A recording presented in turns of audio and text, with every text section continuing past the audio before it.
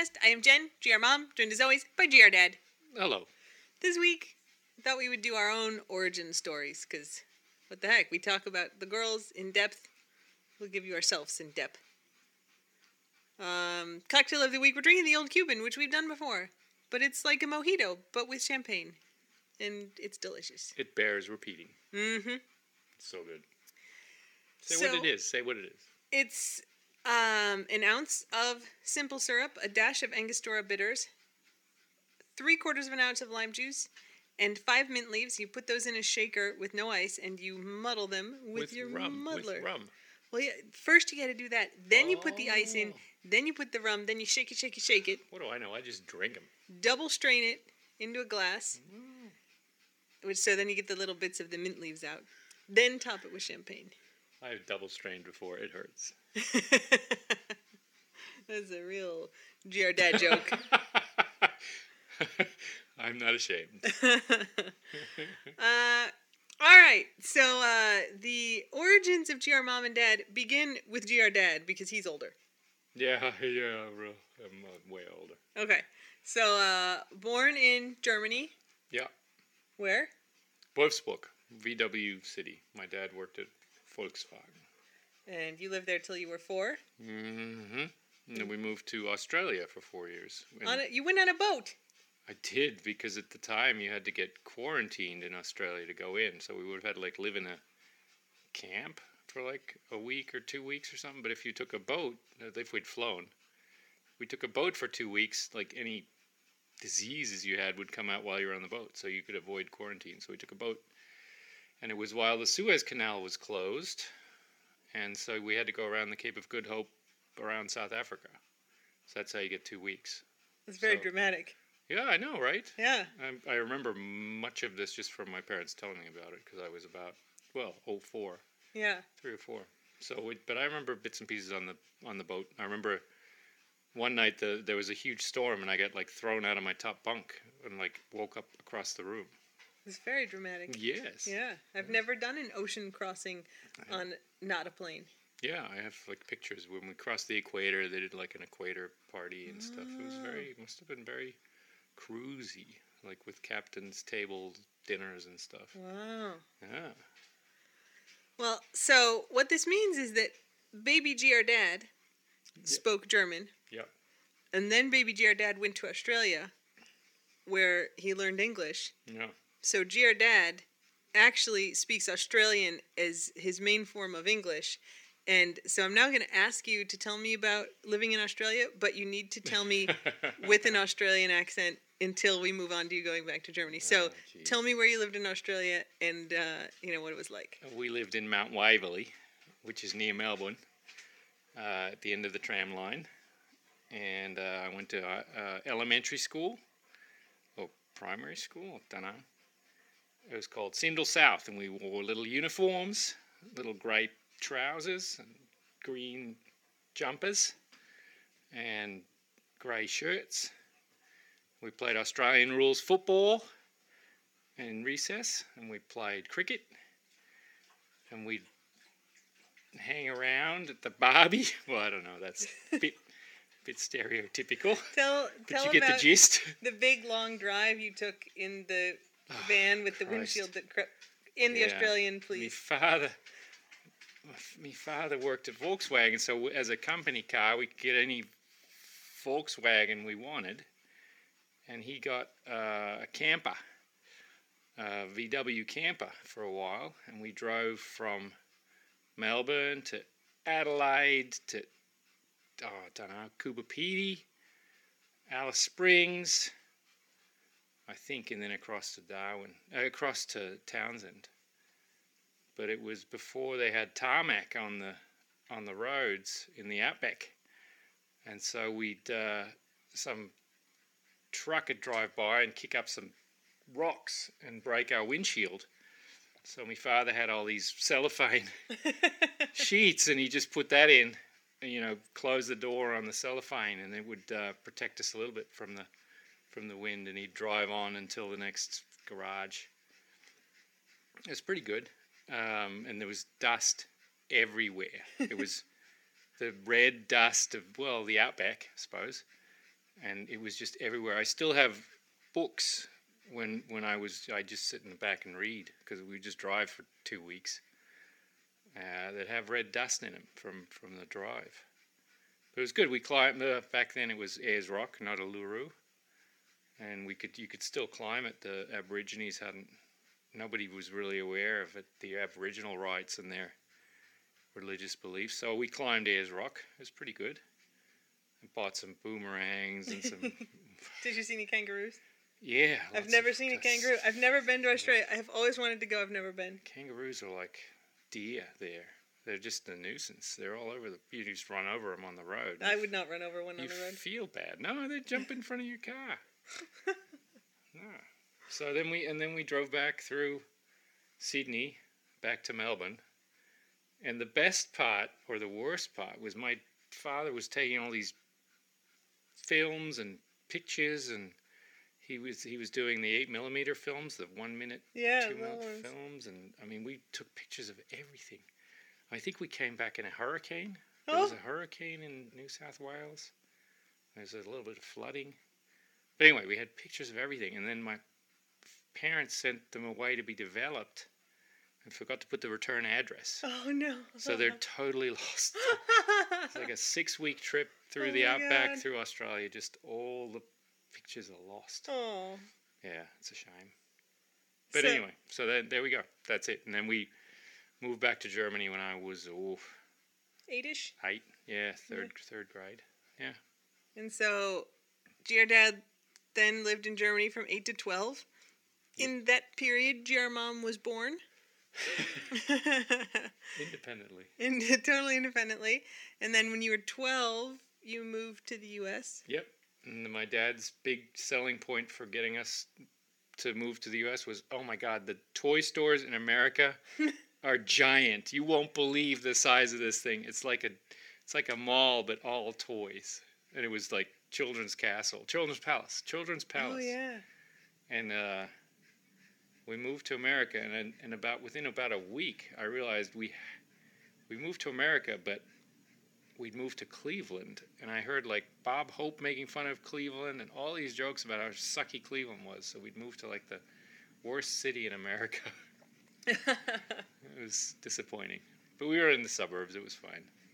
And poor Ingo spoke Australian. Yeah. And he was in middle school, and so everybody made fun of him. Yeah. So now, as you can tell, he speaks like an American. Yeah. But I told him if he had just like held out a couple more years, you would have got so many more chicks in like high school and college with the Australian accent. Yeah, they were not that nice. Or it was Cleveland. They didn't know. But I called, in Australian you call rubber bands rubbers. You call erasers rubbers. The erasers for a pencil you call a rubber.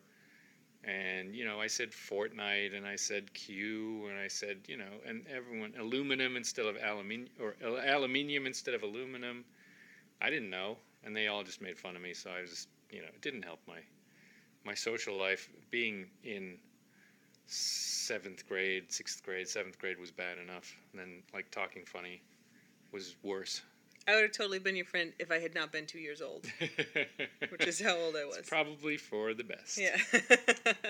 Yeah, that wouldn't help my social life. This is my 2-year-old future wife, dear mom. Wrong. And I was like, so many levels. Yeah. Yeah. There you go. Then you're born. Switch scenes to GR Mom's babydom. Yeah, and, Cleveland rocks to all of you from Cleveland. And now it does. I'm sure it's better than it was in the late 70s River was or still 80s. on fire.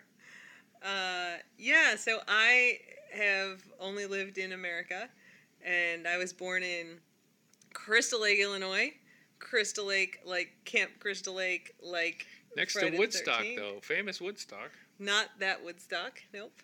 But the scene of the movie... Yes, Groundhog Day. Groundhog Day. With Bill Murray. Yes. Namesake of Venkman.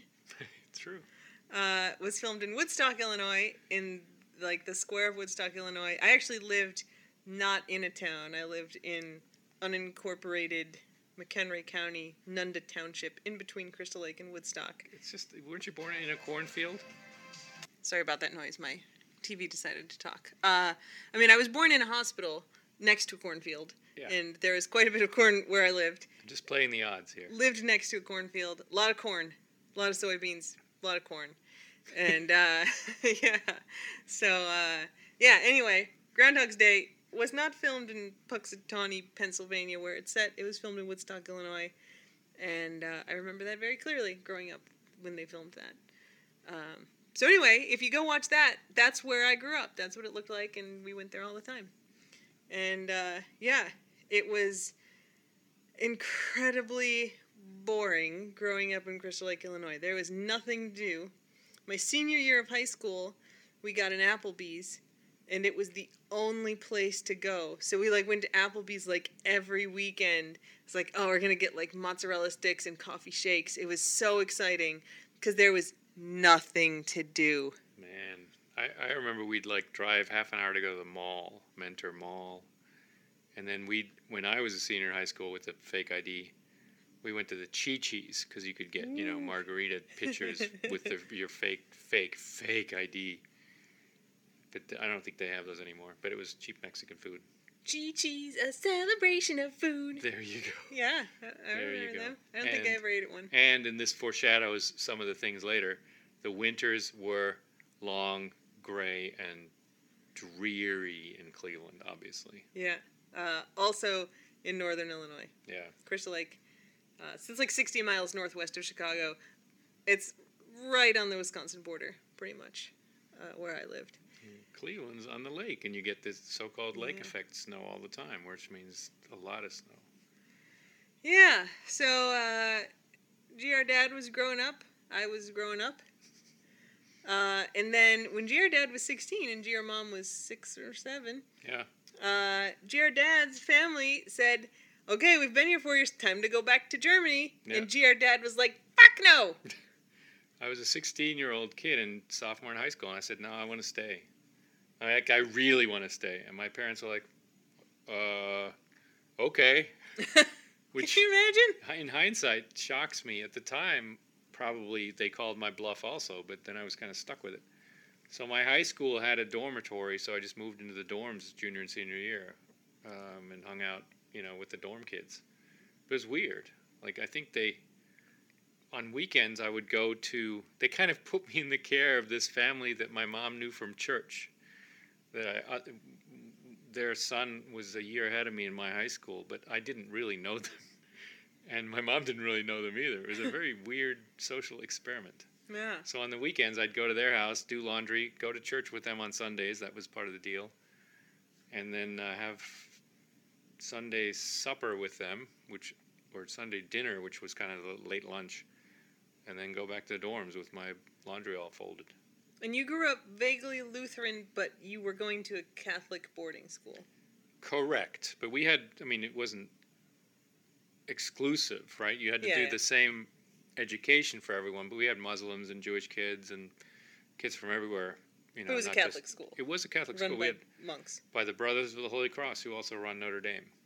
Oh, yeah. And John Carroll, but not Georgetown or not, they weren't. Those are the Jesuits. They were not the Jesuits. Now I grew up extremely Catholic. I don't go to church anymore, except for Lent. I'm a big fan of Lent. But even then, you were too young for me. Too young. Yeah, I was 7. Well, Yeah, way too young. Yeah. But just throwing in the religious backgrounds. Dear Dad grew up Lutheran, went to Catholic school. I went to public school, but grew up in a so Catholic. My grandma had a built-in nook in her house for the statue of the Virgin Mary, where she always had blessed candles burning. So super Catholic. My parents both have a mountain of brothers and sisters. Very Catholic. Yeah, I think your grandma also had holy water for reals. I literally have a bottle of Lourdes water that she sent me in my drawer over here, just in case anything needs it. If you got any hurt spots, I'm happy to put some on there for you. I think it's good to be safe. We got all kinds of... There's a lot of Catholic stuff around the house. When I was growing up, so for those of you who are not Catholic, we got a lot of interesting stuff, we Catholics. We're way into the rituals. And so one thing that a lot of Catholics have is a last rites kit in their house. So if you're going to die in your house, a priest comes and performs the last rites on you. and a lot of Catholics have a Last Rite kit, so it looks like a crucifix, but it's really thick, and the kind of front of it with the Jesus and then some kind of like cross stuff behind him slides off, and it opens up, and there's a hidden cavity on the inside, and it has a candle, and it's got some holy water. There's sometimes some prayers in there, and my mom had one of these growing up, and I always thought it was just like the coolest thing. And so, like, when I bought my house, I was like, I'm getting one. So we have one. I'm totally not religious at all now, but I think, like, the rituals of Catholicism are fascinating, and I love the Last Rites kit, and so I have one in my bedroom. It's like a James Bond device, except for Last Rites. For death. Yeah. Yeah, so... For access to heaven. Yeah. Yeah, not death. I think I'm Catholic enough that if I turn out to be wrong, I've done enough. I got a rosary. Yeah. Rosary's always by the bed. Yeah. It's a good kind of meditation. Like, if you grow up Catholic, you say the rosary prayers all the time. And so it just becomes a sort of, like, chant, right? It's a thing that you can say that's, like, very comfortable and kind of lulls your mind into a peaceful state. So if I sometimes really have a hard time falling asleep, I'll say a rosary. And I think you have enough guilt to go to heaven. I have all the Catholic guilt. Mm-hmm. You got no problem, no shortage of Catholic guilt. That comes early. That's the first thing you get. Yep. Yep, that worked. So yeah, then GR Dad graduated high school, and I was in 4th grade. No, I wasn't. I was in 2nd grade. Maybe 3rd. None of this is good. Then you went to this little community college in Massachusetts. In Cambridge. Cambridge, Massachusetts. Correct. Little school. Yeah. Been around for a little while. It was fine. Yeah. It was fun. I rode a little bit there. GR Dad went to Harvard. Ugh. And, rode at Harvard. A little bit. Lightweight. Well, that was lightweight. GR Dad, when he was in college, weighed less than I weigh now, and he's 6 inches taller than me. I came to college, I was 147 pounds. That's ridiculous. Now I'm like 190. You look good. Yeah, I was real skinny. Yeah, you look good now.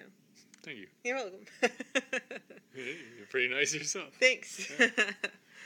And then you finished college, and I was in late elementary school. And, yeah, I went into 6th grade, and you went into the Army.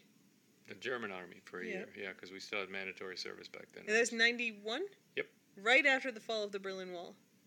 Yep, but before formal unification. So we actually had some East German people in our unit in West Germany. That's like pretty exciting. Like an exchange program with the enemy. It was pretty exciting, yeah. But that was a great time to be in the German Army because that was like the least likely to lead to war, right? The Russians had withdrawn, the East Germans were friends and becoming unified, so there was really almost zero chance of war. Whereas 2 years before, everyone was kind of on edge about the whole East Germany-Russia thing. Yeah. So you did that for a year? Yep, 12 months. And then I went into 7th grade. Yep. And you went to law school. I went to law school. I decided I was not quite ready to be done with school. I did like it. Yeah. So you went to UVA? Yep. Got a law degree? No. Got married? Yep. Not to you, though. Not to me. No, I was still in middle school. When did you graduate? You weren't in middle school for 20 years. When did you graduate from law school? 95. Oh, okay. So I graduated from high school in 95. See, look. There you go. It was legal. Yes, 18. Legal. We could have got married. I'm glad we didn't. Yeah. And so you headed off and got a law firm job and a wife, and I headed to college. I had a kid. Wait, how long were you married before you had the kid? 2 years. Oh, yeah. Yeah. I think that's right.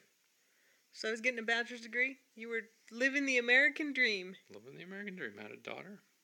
Dog? Had a dog. Wiener dog. Yep. What was the wiener dog's name? Krusty. Krusty. I always forget. I think we adopted him. His name was Rusty, but we decided Krusty was more appropriate. That's a good one. 7-year-old wiener dog who was very grumpy. Yeah. He eventually went to live with somebody else. An old man with some land. But really. But like for real, not For- like for the reals. farm upstate. He didn't have any kids. He thought the dog was awesome, and the dog thought he was awesome. That's good. Yeah. Meanwhile, I went to college. I went to the University of Chicago.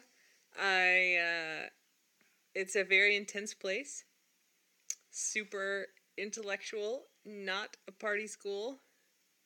The When- place where fun goes to die.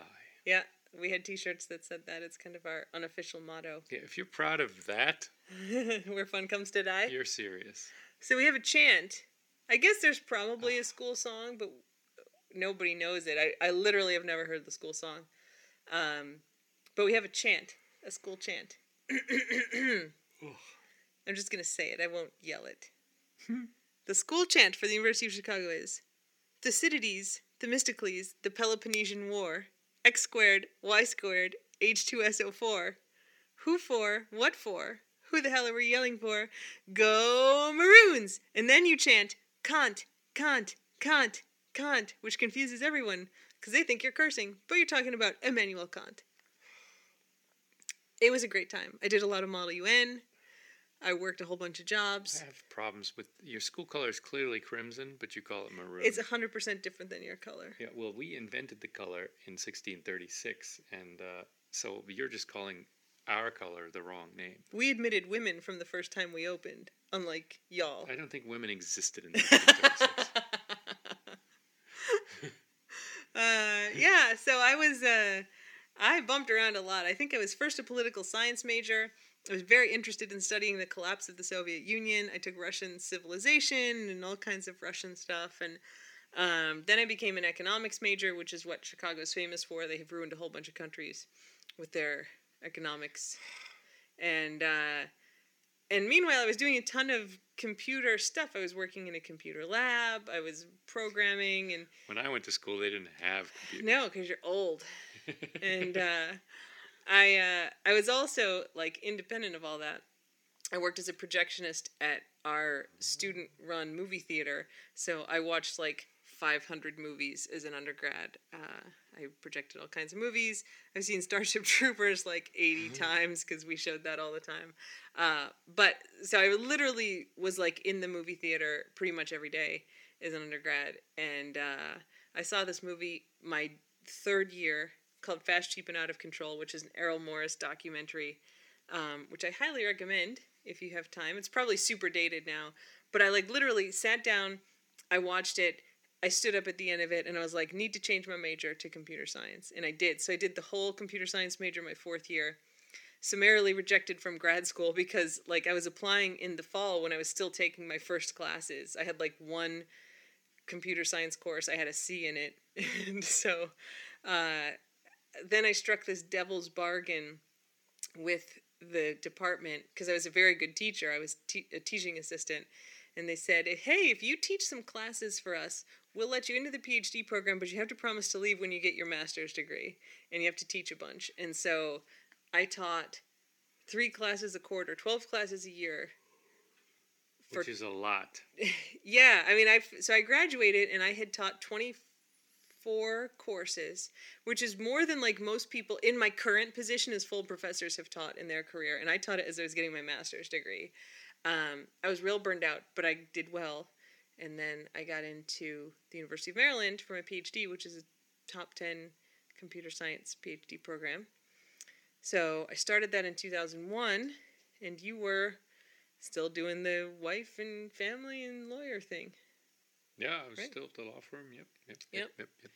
I So don't think you slept from when you graduated from like High college school. Oh my God. to when after you got your PhD. my mom has a couple of these pictures of like when I would come home for Christmas, and I remember like pulling them out once, and I was like, oh my God, like why didn't you send me to the hospital? Like I look terrible. She's like, you always looked like that. Like that's just how you looked when you were in Your college.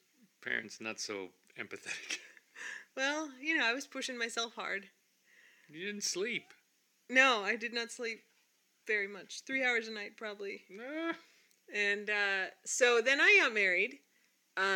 just not me. To not you. I met a guy at the University of Chicago, and we got married, and so we dated for not quite a year and got engaged. He took your name.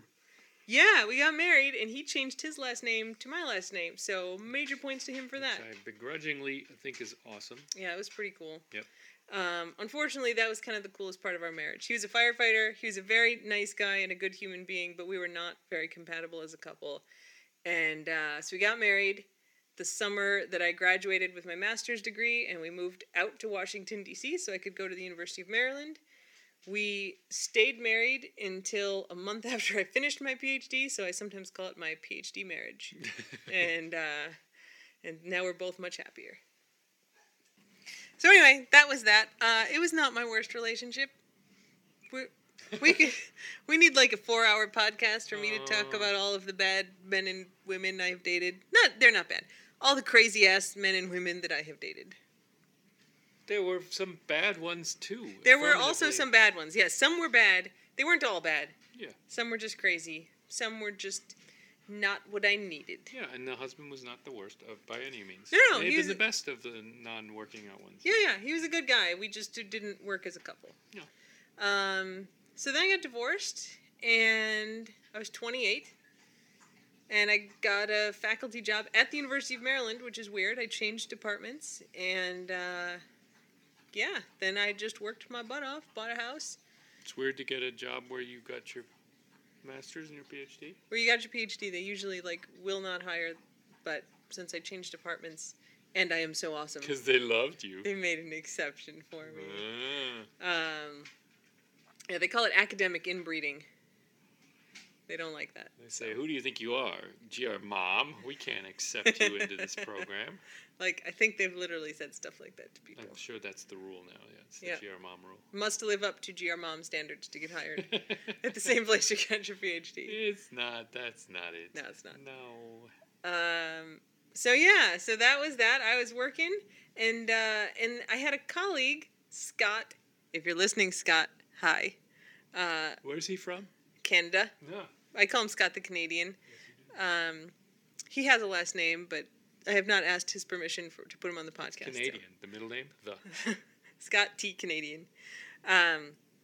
So I got hired with a bunch of other people, and one of them was Scott the Canadian, and he had a friend coming into town, and he had bought Capitals hockey tickets to go to a game with the friend, and the friend couldn't go, and I think he asked 12 other people who also couldn't go, and then he came by my office. He's like, "Hey, you want to go to a hockey game on Friday night?" And I was like, "I guess. I mean, fine." And it's Friday night, and Scott the Canadian was married, so this was not a date. It was just please take this ticket. And I was like, all right. And so he took me to a Caps game. Now, I had been to a couple Blackhawks games growing up, but I was never into it. And, I skated on the pond in the backyard we'd play hockey, but was not into it. And I went to this Capitals game with him. It's 2007. And I was like, oh, my God, this is the best thing I've ever seen in my entire life. I literally, got home from the hockey game and went online and bought myself a Caps jersey. I was hooked. It's they tell those stories of, the first time you try heroin, you're addicted. It was like that with me in hockey. And if you're a hockey fan, you know that in 2007 it wasn't because the Capitals were very good. No, I don't know. I don't know if they even won that game. I was just oh, this is amazing. Oh my God. And I'm sure I was super embarrassing as a person to watch a game with, because look at them playing the puck off the boards. They just hit it on the boards. Because I grew up playing on the pond, right? Where if you hit it on the side, it just go into the snow. So... yeah, I was a total noob, but I had such a good time. And I don't think I missed a Caps game for a few years. I watched every single game.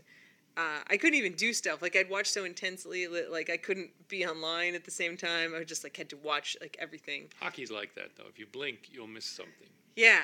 So, in 2010, after a couple years of watching, I also had some running injuries and had some surgeries. And I was like, you know what, I'm going to learn to play hockey. I can do this as a grown-up, right? And I, got myself a pair of skates, and I, went to the little rink we have in College Park and, practiced skating, and then found these, adult learn-to-play hockey clinics and started doing that. And so hockey was, a very big part of my life for a while.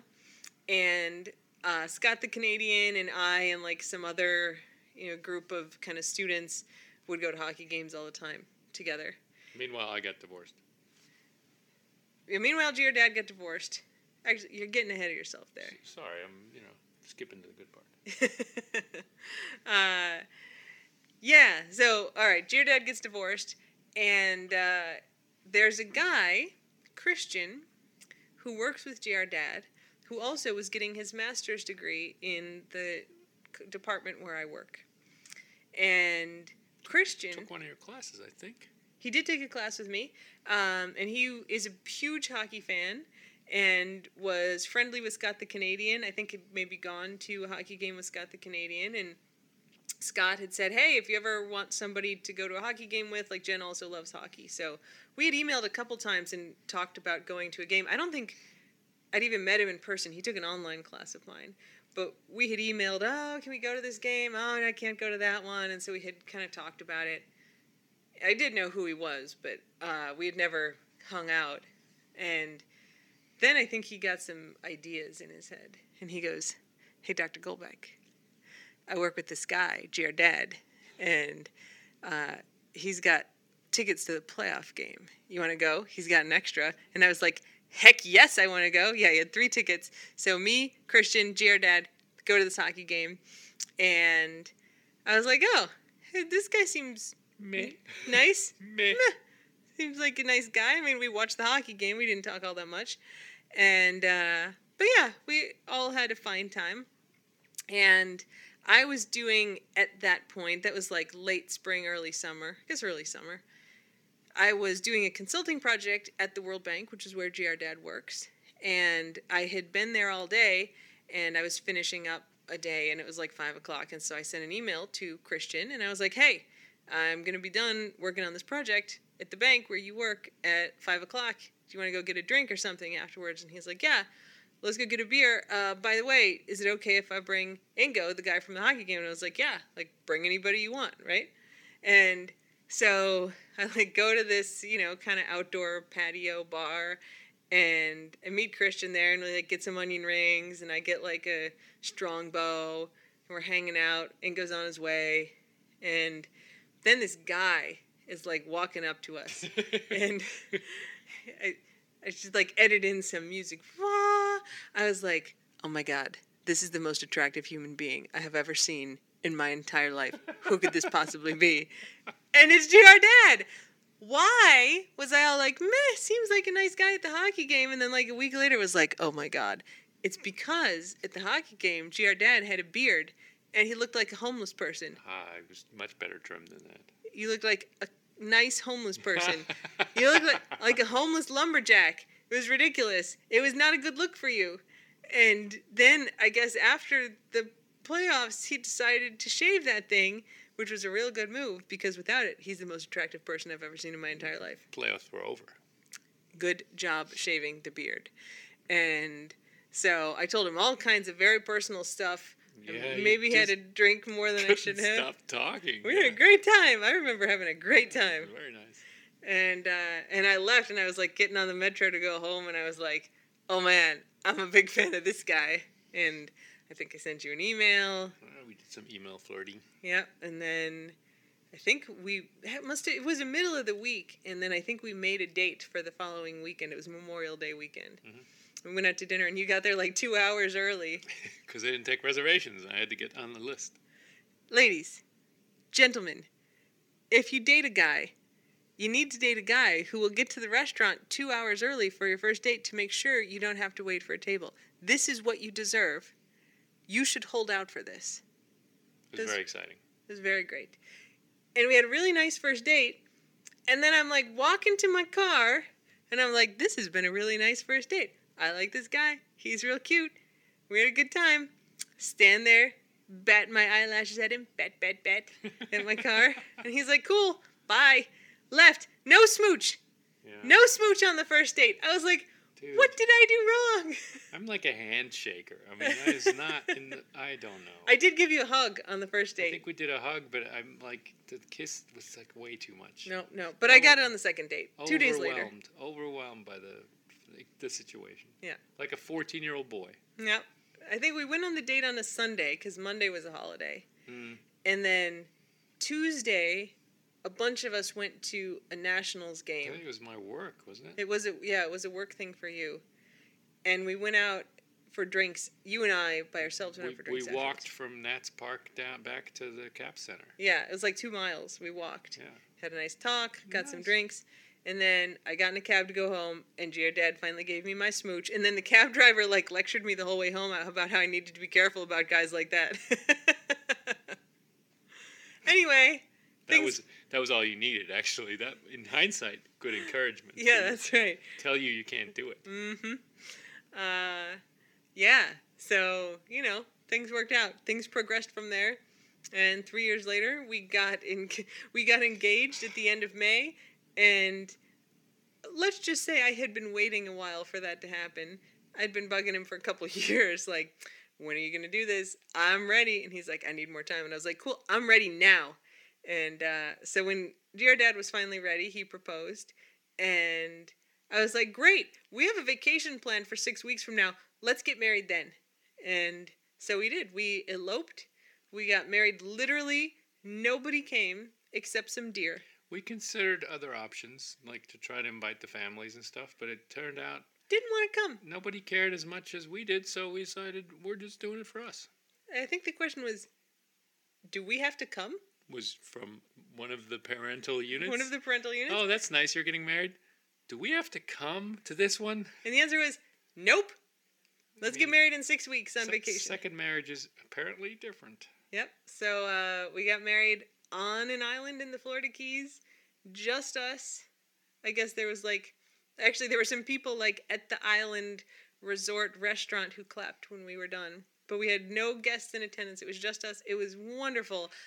Yeah, the biggest crowd was in a passing ship full of Boy Scouts. That's right. The Boy Scouts, the island that we kind of have spent the most time on is right next to the Boy Scouts marine retreat. They own the island next door, and so they go out diving and stuff. And so there's this huge boat. I mean, there's probably 50 Boy Scouts on this boat.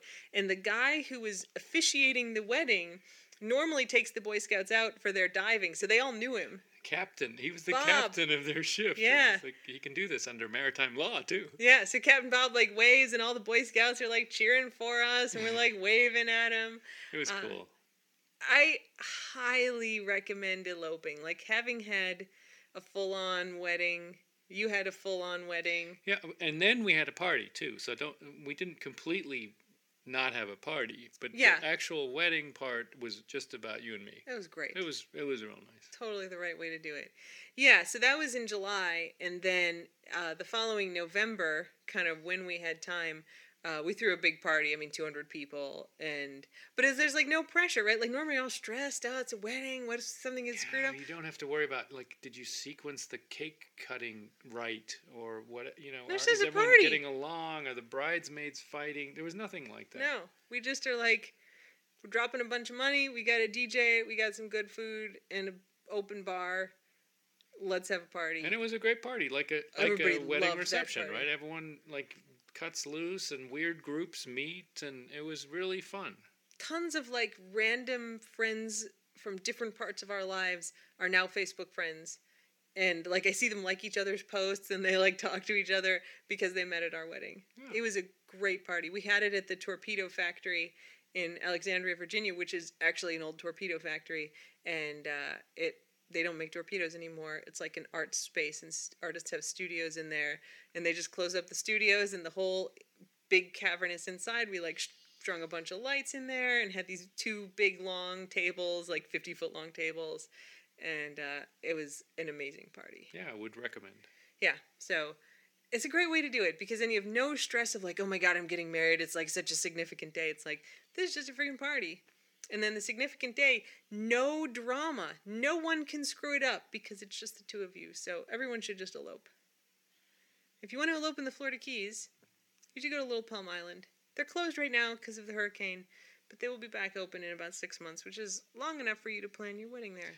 Yeah, look, it took us both 2 weddings to realize this, but focus on yourselves, each other, when you get married. That's the most important thing. I know the wedding industry says it's about the family, it's about the friends. Bullshit.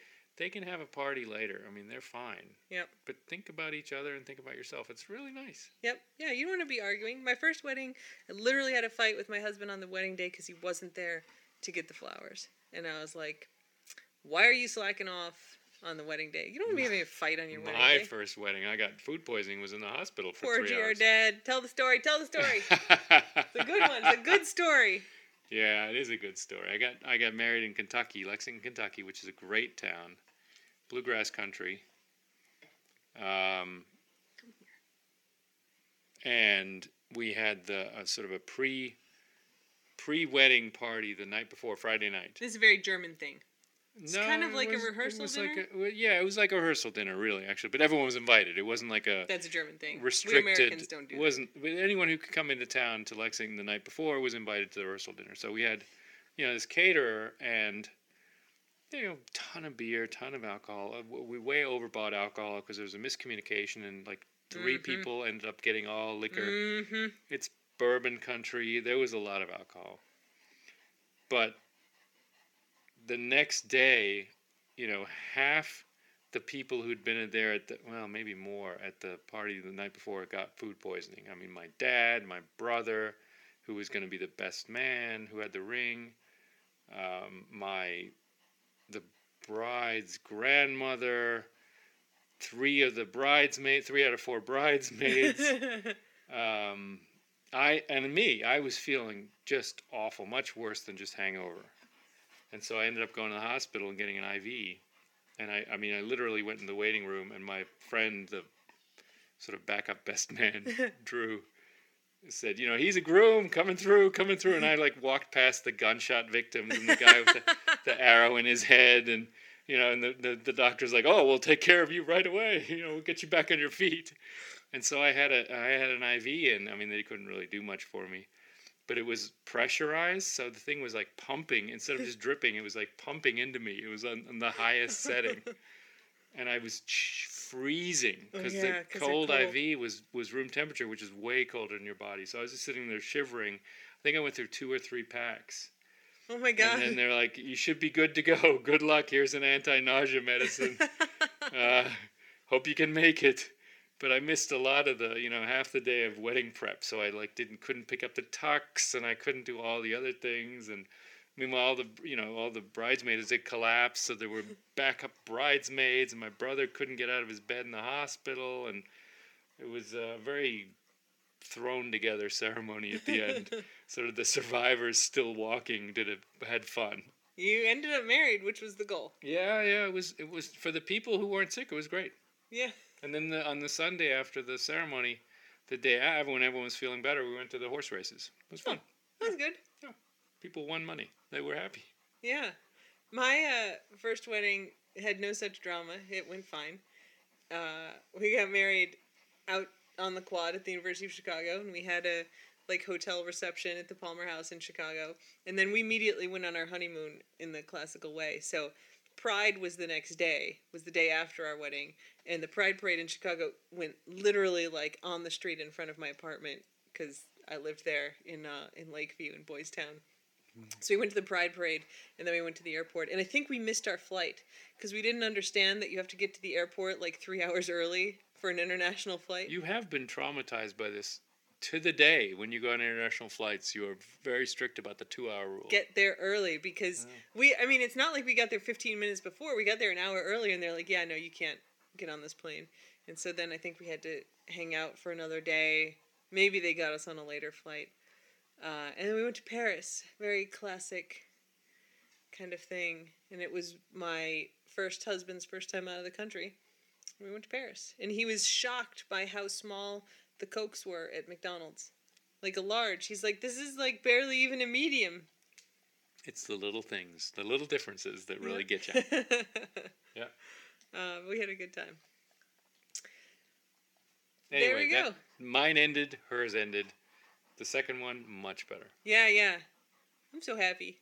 Yeah, and there we are. And when I married GR Mom, she had 2 dogs. She had 2 pretty big Goldens. Pine K.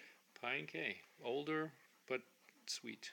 Yeah, Pi made it a year after we got married, and Kay made it 2 years, and then y'all have heard the origin stories of the current squad. The replacement dogs.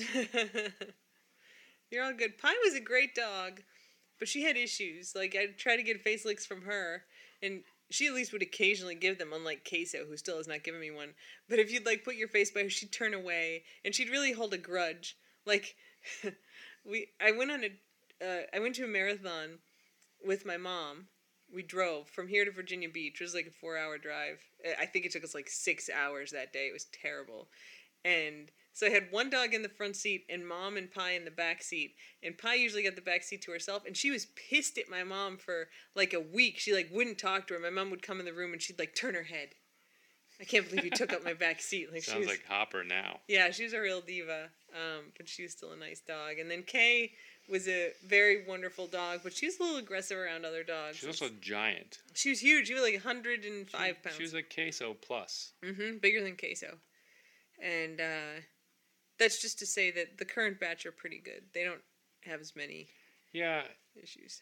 Kay ended up going blind, and I remember carrying you and me carrying Kay up and down the stairs. A lot. Yep. Good for the muscle building. Yeah. Yep. She was a big No dog. drops, which is surprising. No. I once almost dropped her. I started slipping down the stairs, and I managed to get my body between her and the stairs, so I fell real hard on my butt. I think I had like a tailbone bruise. But she just landed on me, and everything was fine. Sign of a good mom. Yep. Taking care of my baby. Sacrifice your butt. Yep. Save the dog. Worth it. So there you go. GR Mom and Dad origin stories. I think... if you had us and some additional drinks, we have all kinds of crazy better stories for you than these. But those are the highlights and appropriate for sharing with the general public on the podcast. You need to actually come meet us and have cocktails with us if you want to get the other stories out of us. It will be worth it.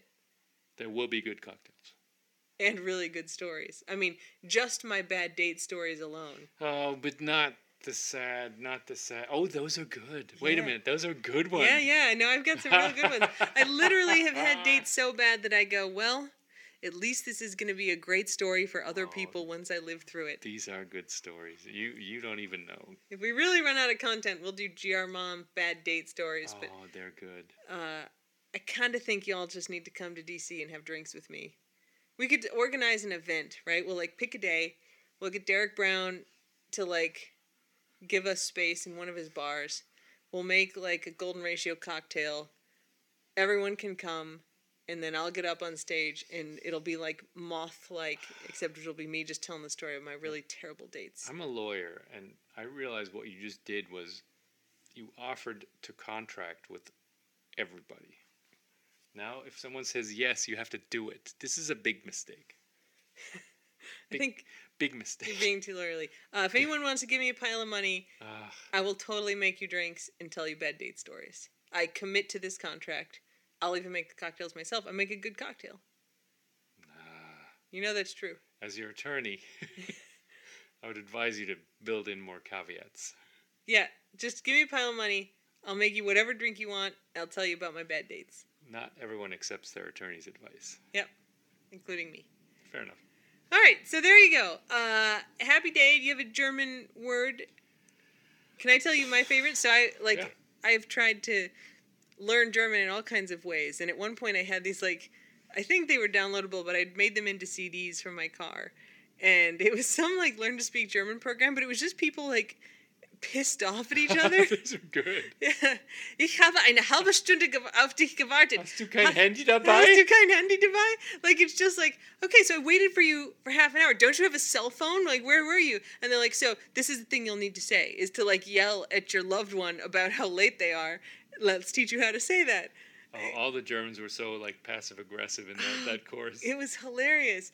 And so anyway, one of the things that they taught me to say was Meine Nachbarin hat ihren Cousin zweiten Grades geheiratet, which means my neighbor married her second cousin. Yeah. And cousin is also sometimes cousin. I think you said cousin. Cousin. I say cousin. Meine Nachbarin hat ihren Cousin zweiten Grades geheiratet. My neighbor married her second cousin. Ich wohne in West Virginia. I live in West Virginia. No, nothing personal, I Matt. didn't say that in Barb. Germany. No, No, I that's didn't just say that. Ingo being stereotypical. I'm just, yes. This is some German Nachbarin marrying her Cousin Schweitengrades. I know. It's because, Europeans have been doing it for a long time. Yep. So I'm going to throw in geheiratet, which is married, Nachbarin, which is neighbor, and Cousin Schweitengrades, which is second cousin, is Jen's favorite. Cousin of the second degree. Yeah, yes. Cousin second grade. Degree. Sort of. Yeah, not like second grade, like, Right. Also I went to third grade, but like, yeah. But we use grade like that. Okay, Chicago. Grades. All right, Chicago. I did not pass my German entrance exam in Chicago. I ended up taking Italian. I think maroon is the word for crimson. Quando era all'Università di Chicago ho visto un fantasma. Bueno. No, that's not Italian. Oh. Bon. Bene. Bene. I don't know. Bene, molto bene. I don't know. We maybe someday I'll do an Italian Snapchat. See if I can revive enough of my college Italian to do that. Yeah, I will not be contributing very much. I went to Rome like right after undergrad, and I spoke Italian the whole time. I did pretty well. Oh my God, the stories of GR mom and traveling and When I went to Rome, This is a whole thing. On that trip, I will not tell this whole story because we're done with the podcast. But sad story. I had to bribe my way out of the country because of a transit strike, and it went bad. Though I did get on the last flight out of Italy. You don't want to know. It'll be the first story that I tell when we have drinks together. It is the Fair least listeners. sad of the sad stories. It worked. It just didn't go all that well. Anyway, do you have a German word you want to add? I don't know. Okay. Hundeliebhaber. Dog lover.